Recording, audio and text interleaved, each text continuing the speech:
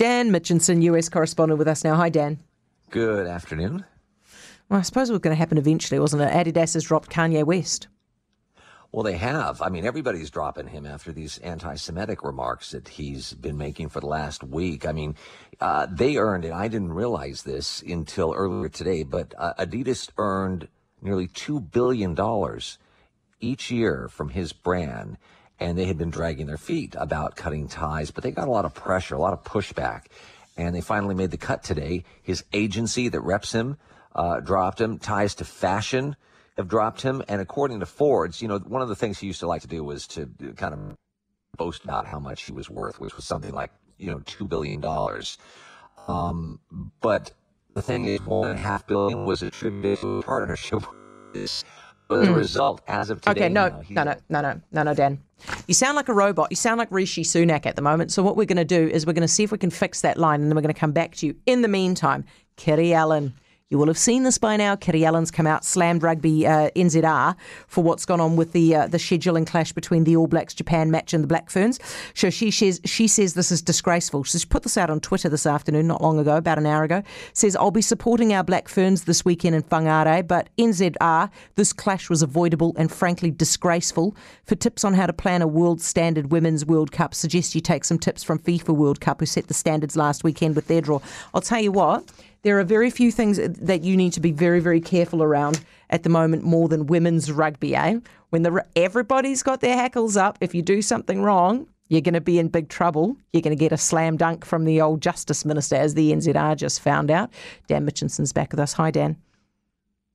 I'm sorry about that. I don't know what happened. It's not your fault. Don't worry about it. Anyway, you were telling us he's been dropped by everybody.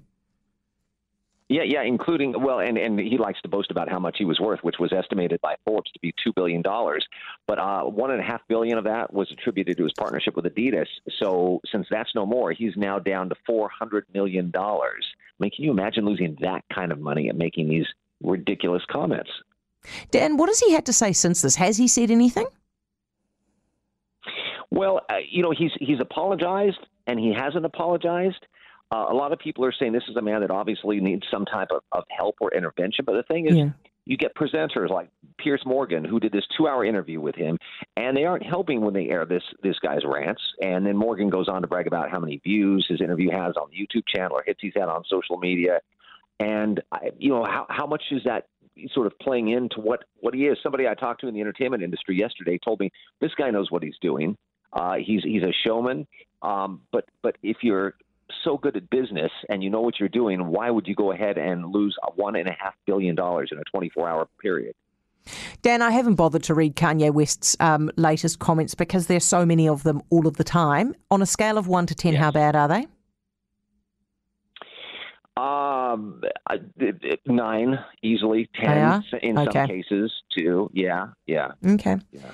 How badly has COVID affected the kids' maths and reading levels and so on?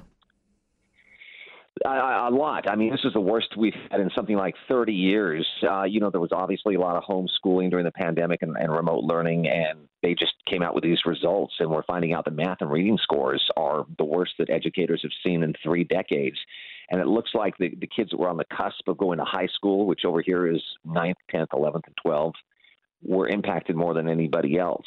So what they did was give this national assessment, and the math scores took a larger hit than reading, and there was just no improvement in one or the other in any state or big city here in the U.S. So what they're saying is decades of education, decades of learning, and maybe this is a little, over dramatic, but they're saying this has all been erased in just a matter of 2 years' time. Dan, it's good to talk to you, mate. Thank you so much. Dan Mitchinson, US correspondent.